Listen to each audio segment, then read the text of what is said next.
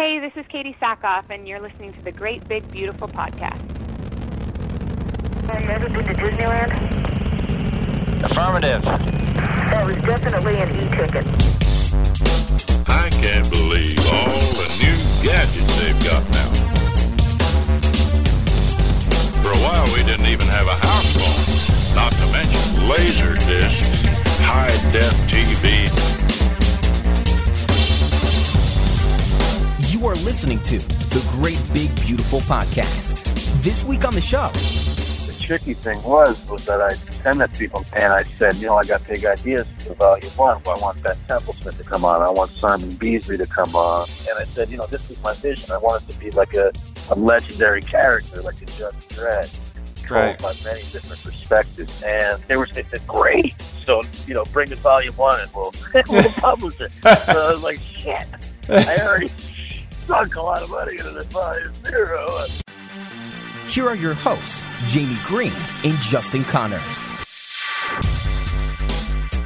Welcome back to another episode of the Great Big Beautiful Podcast. You can find us online at thegbbpodcast.com and Twitter, Facebook, YouTube, all those places at the GBB Podcast. I am Jamie Green. I'm your host. You can find me at the Roarbots everywhere.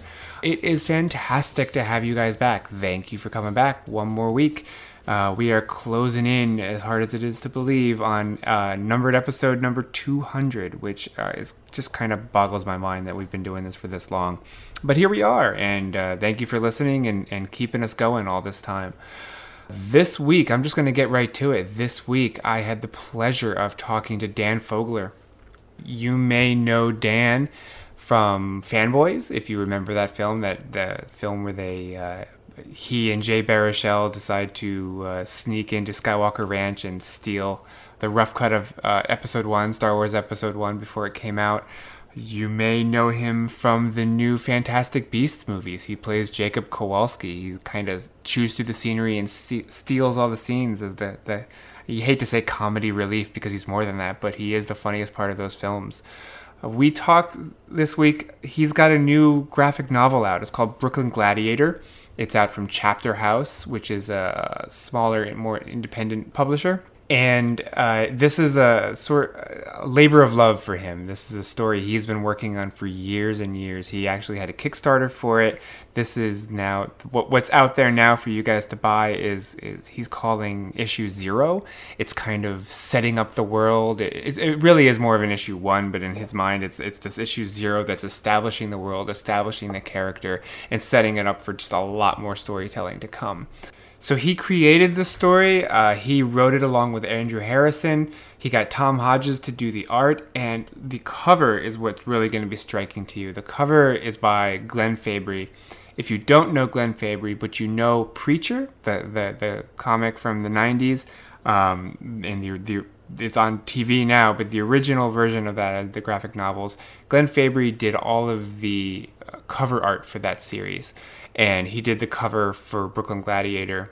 And I mentioned this to Dan in the interview, but it looks like the cover for Brooklyn Gladiator could have just been an unused Preacher cover. It is so reminiscent of the Preacher run in the best ways possible.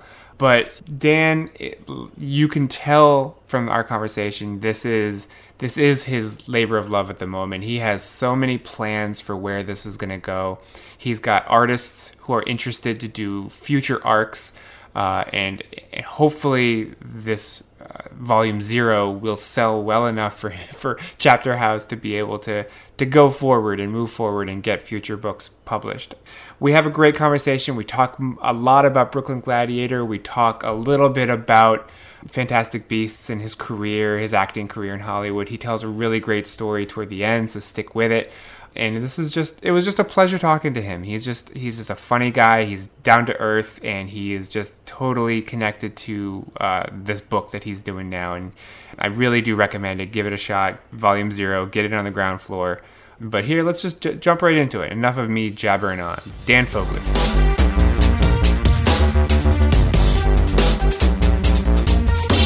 Dan, thank you so much for taking the time to chat. It's awesome to have you. Oh, thank you for having me, man. We are going to be talking a little bit about the new book, Brooklyn Gladiator. I know that you've been working on this for several years. This has been a long time coming for you. What's interesting to me is that you started this book way before the current administration took over. So how often did you have like this sense of deja vu as you were looking from the story that you were writing, thinking that it was total fiction, and then like looking to the news and back, and then just wondering which was which? Yeah, it got tricky as we got closer to the recent election, and I was like, oh my God, this is very close to home, because then it became about. Because I think a lot of people didn't think that he was going to win. Yeah, yeah. So that to me was sci-fi. That to me was like, yeah. If he won, that would be like the beginning of Running Man or something. Where, right. The insane billionaire takes control of the country and then turns it into a reality show for shits and giggles. So I thought that, like, well, okay, let's turn this. That's never going to happen. So yeah, of course, that's such a crazy thought. We're not even going to entertain it. I know. So then I was like, okay, let's turn the dial up on that. Let's say he does win, and he builds the wall, and then and World War III begins, and everything goes to hell in a handbasket, and the wall just keeps getting higher and higher, and it becomes patriotic to, give over your possessions to the building of the wall. It's like there's like a World War II kind of fervor, Yeah, yeah. And it's like, and people are being shipped out of the country, undesirables, and suddenly, but people are, in 2033, Brooklyn Gladiator, people are, they're apathetic. All the rights have been taken away, but they don't give a shit because they've been given like super drugs and the best tech and to just keep them totally occupied and cheap. Mm-hmm. But then you have our main character, John Miller, who, has rejected all of it. It's kind of like the Neo in our story, sure, where he just senses that something's not right. Like they're being fed overly redacted information. They have no idea what's going on behind the walls. He seems to be the only one who cares about it, and it's because of the curiosity and his rejection of all of the super drugs and everything that he is essentially, clean, and he has, his kundalini, his chakras are aligned, and you start to have this very psychic awakening. Yeah, and it's a lot like Akira in that way. Did you read it? I have, yes, yeah. So what did you think, man? What do you think about the?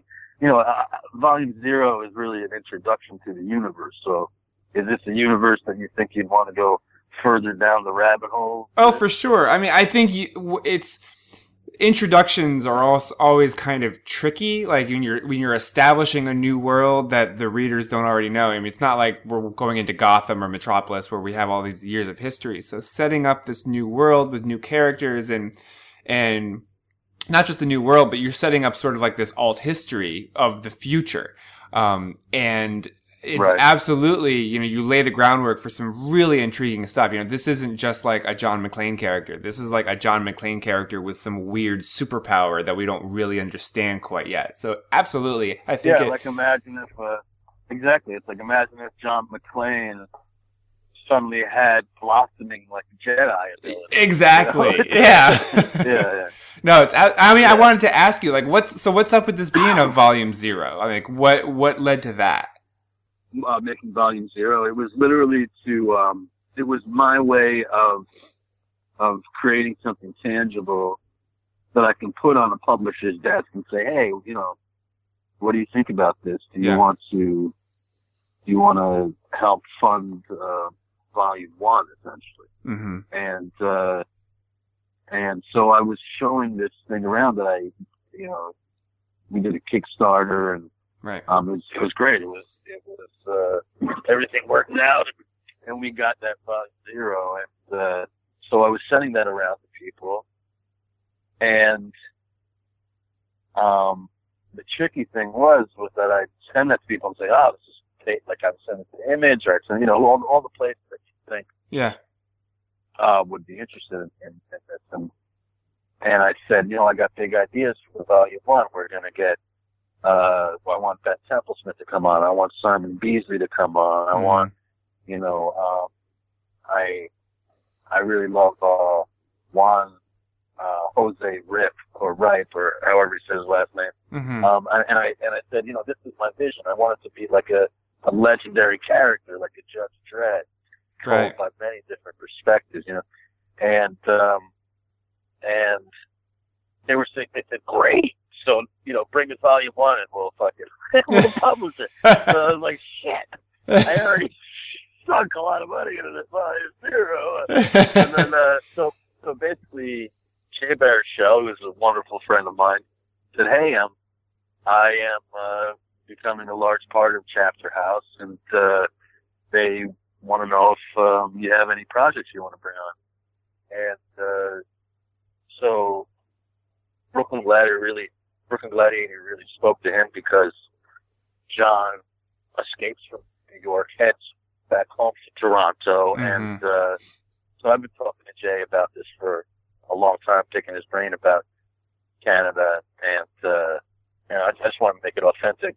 Yeah, because Chapterhouse is they're a Canadian publisher, but they're like they're the home to Captain Canuck, and they're like their whole business model is basically like Canadian storytelling. So once it landed with them, did you have to refine the story to sort of make Canada a larger player, or was that always where you knew the story was going to go?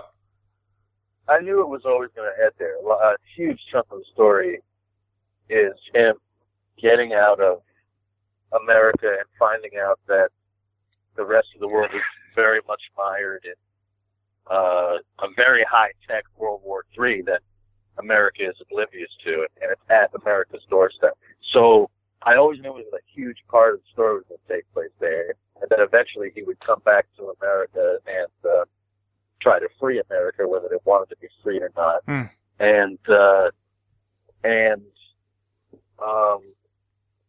So when I sent it to Chapterhouse, Body, their editor, read it and was like, "Man, this is great. I love this. Let's print this." Yeah.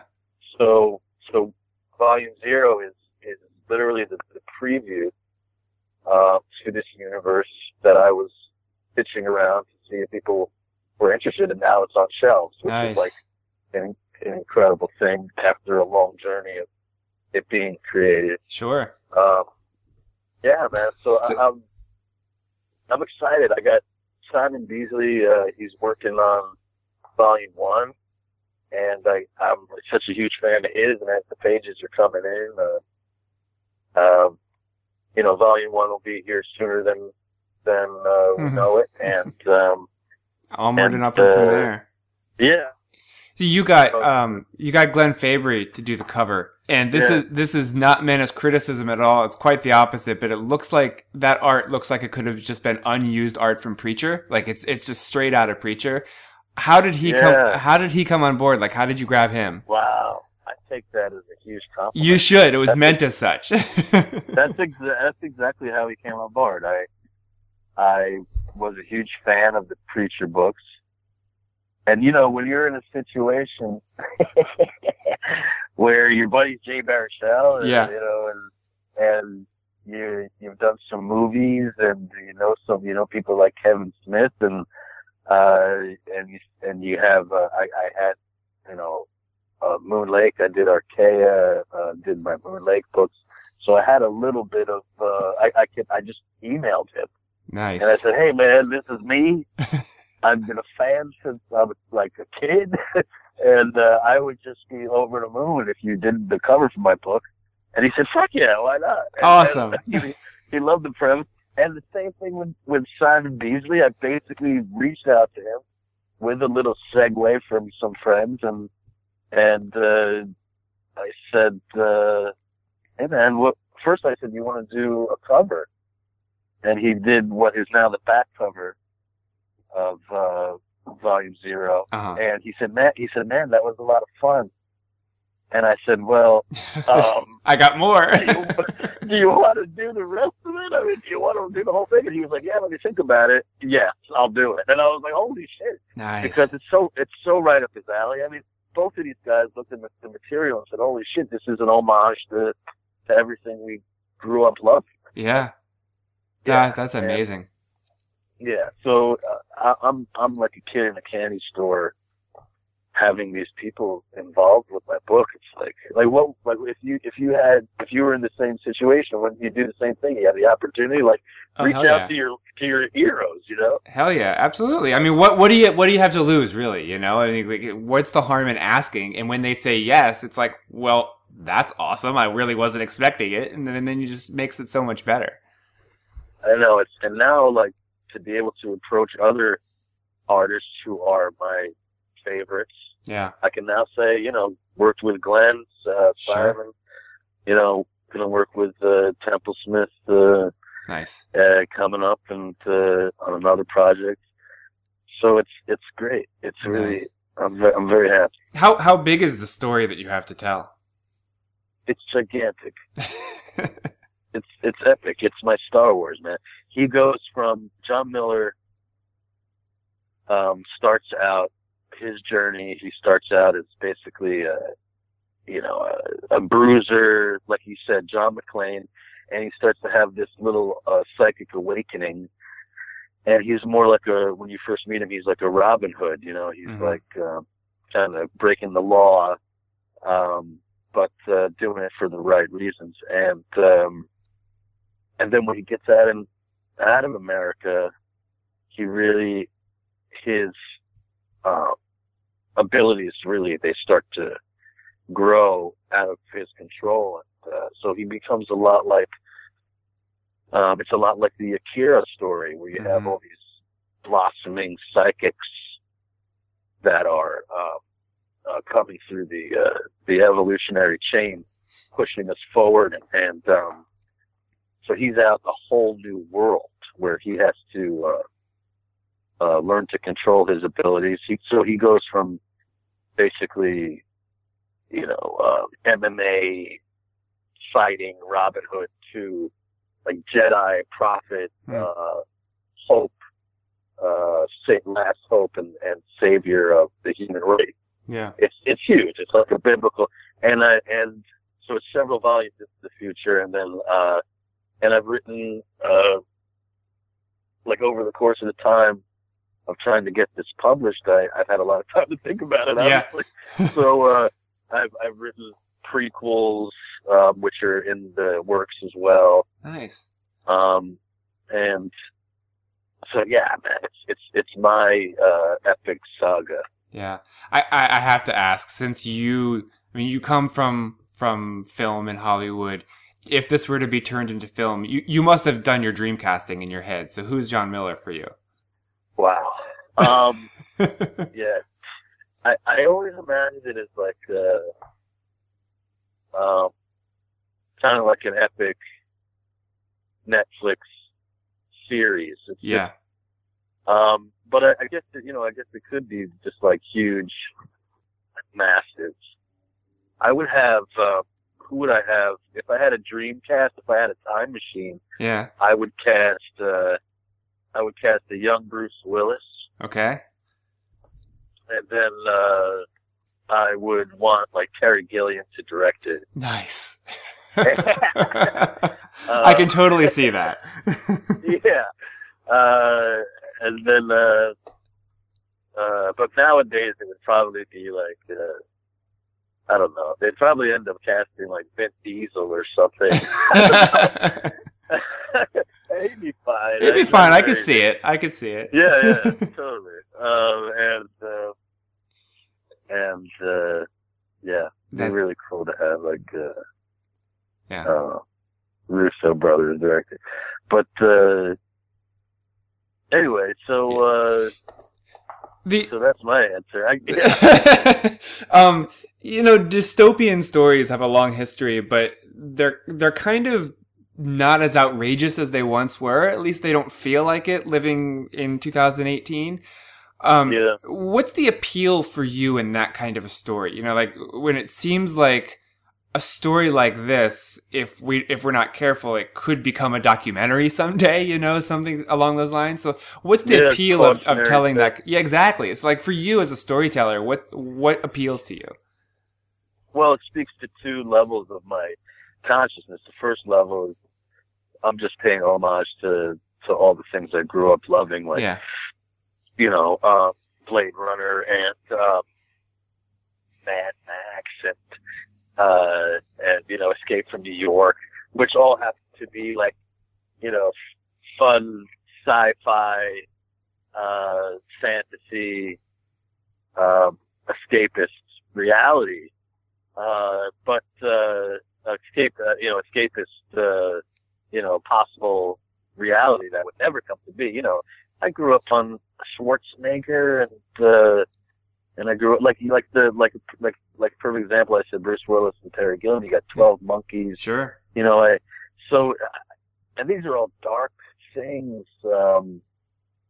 that play with the dark themes that play with the our nightmares. And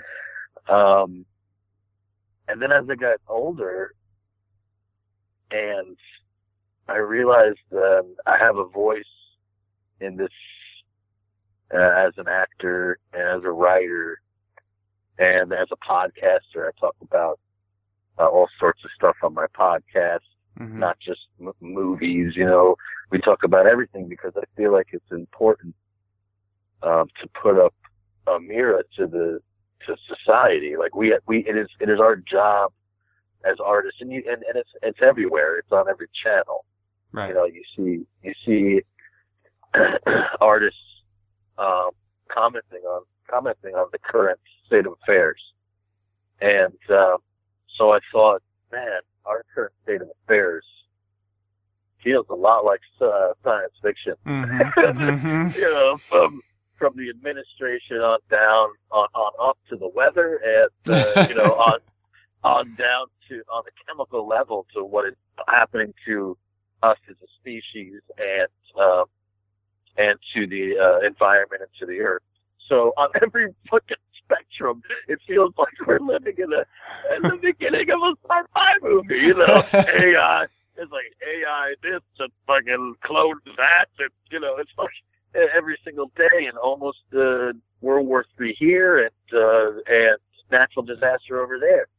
So, and I also became a huge fan of conspiracy, just trying to get another perspective about what the hell is going on and who's running things. And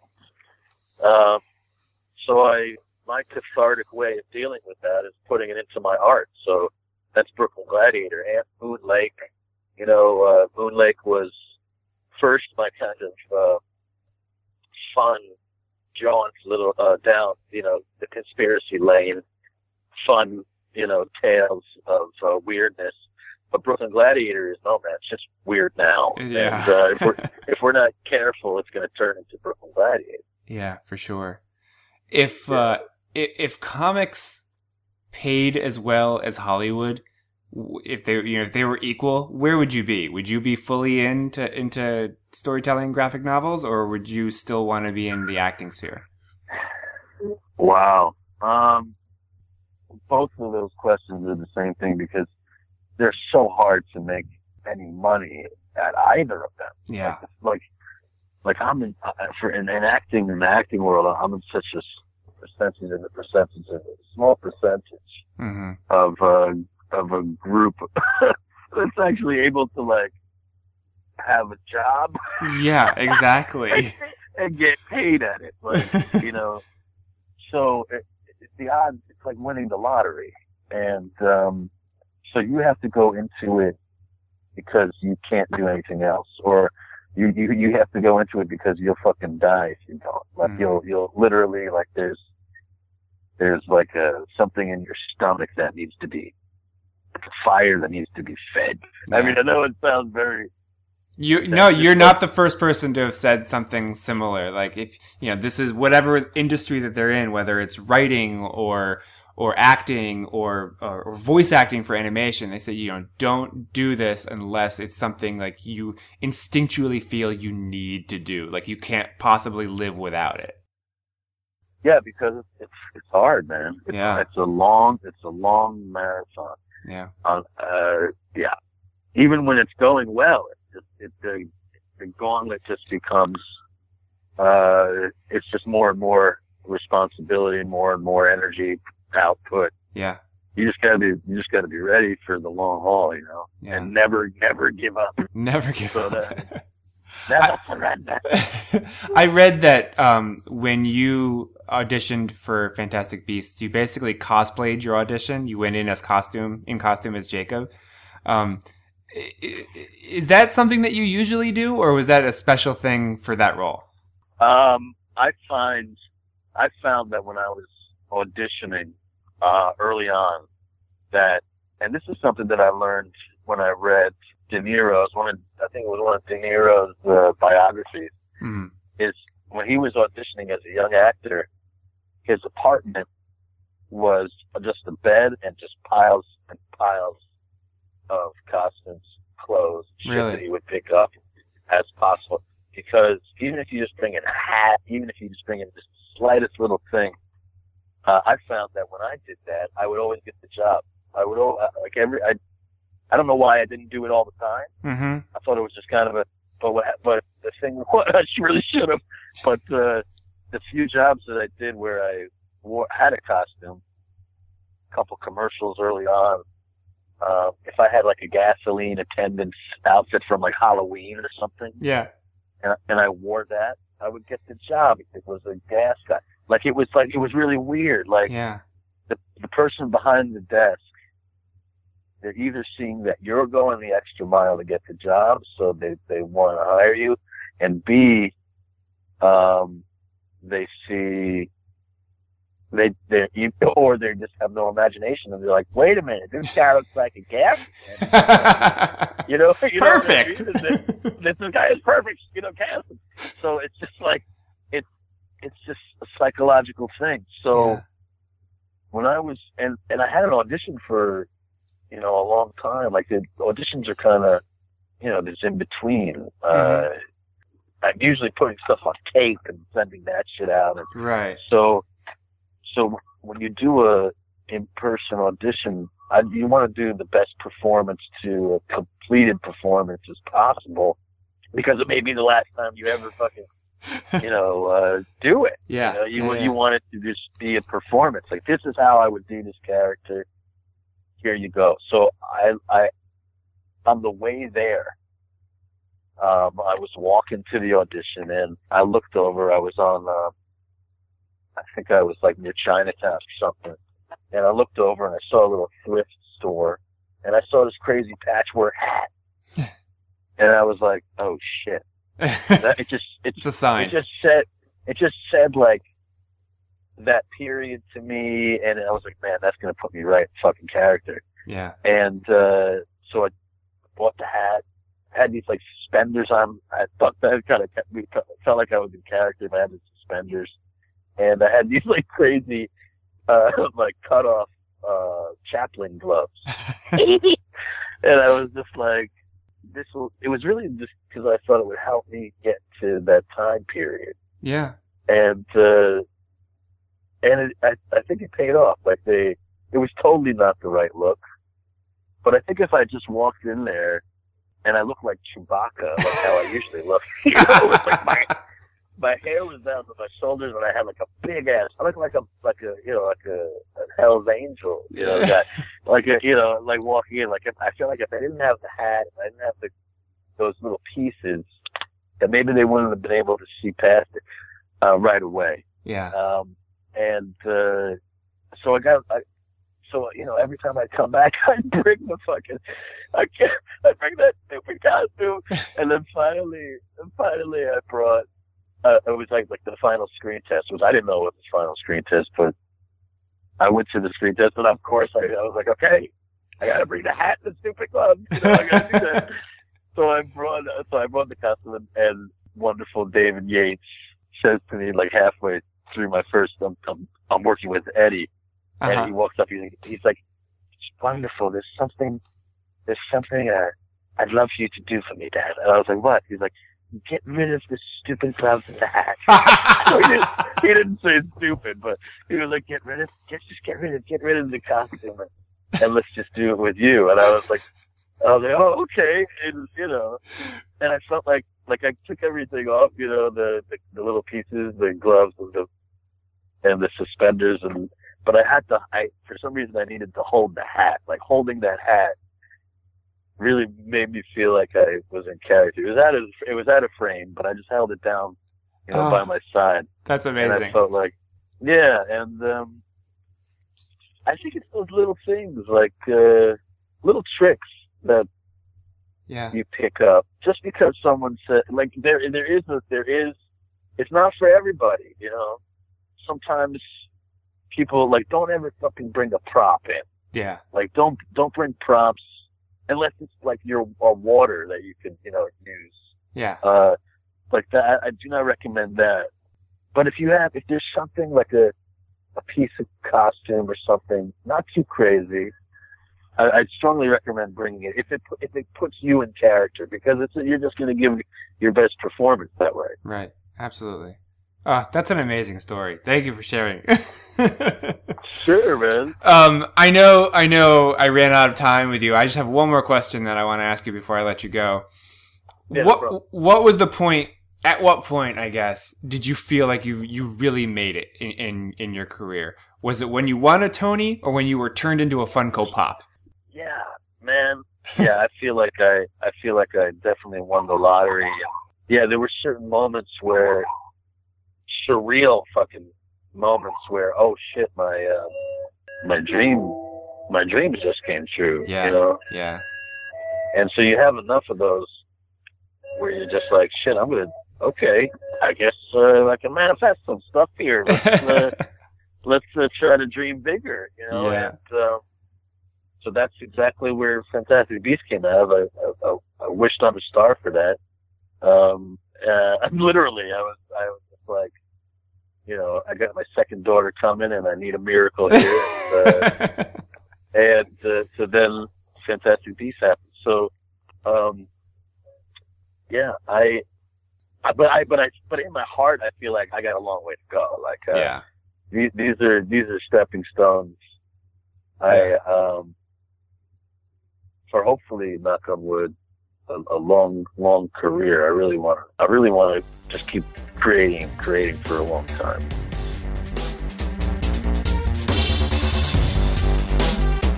And there you have it. I love that story he told about auditioning for Fantastic Beasts. It's all about the hat. It's all about the clothes that he wears and the little, not props, but the costume that he uses to get into character. I thought that was just a great insight into his creative process and how he was able to channel the character of Jacob Kowalski, but in his way, and be able to land it. And I think that it was just some great tidbits in there. If you are an actor, or just not even in the acting career, but if you're just trying to find a break or get into whatever your industry might be, your creative industry, you need to find that thing that you connect with that helps you connect to your art. And even if the director or a famous actor tells you, you know, hey, you really don't need that hat, take it off. Don't let it go. If that's what helps you connect to what it is that you're trying to do, keep it close, keep it inside of you, so that's what you use as fuel. And so that was just great. Dan Fogler, it was a great conversation. Brooklyn Gladiator, Chapterhouse, check it out. You can get it everywhere, Amazon, Chapterhouse, bookstores, they're still around, I think. But so next week we're going to have more. We're closing in on 200. And I promise these are not all going to be just me. We have some great guests coming through. We've got some great co-hosts coming through. Stick around, hit subscribe, come back week after week. We love having you. Hit me up on Twitter or Facebook. You can find the show at The GBB Podcast. You can find me at The Roarbots. Let me know what you like to hear. Let me know who you like to hear. Let me know if there's somebody specific you'd like to hear on the show. I will do everything in my power to get them on. And until then, stay cool. It's summer out there, and at least where I am, it's super humid. So I'm just going to go sit in the air conditioning and relax. Take care, guys.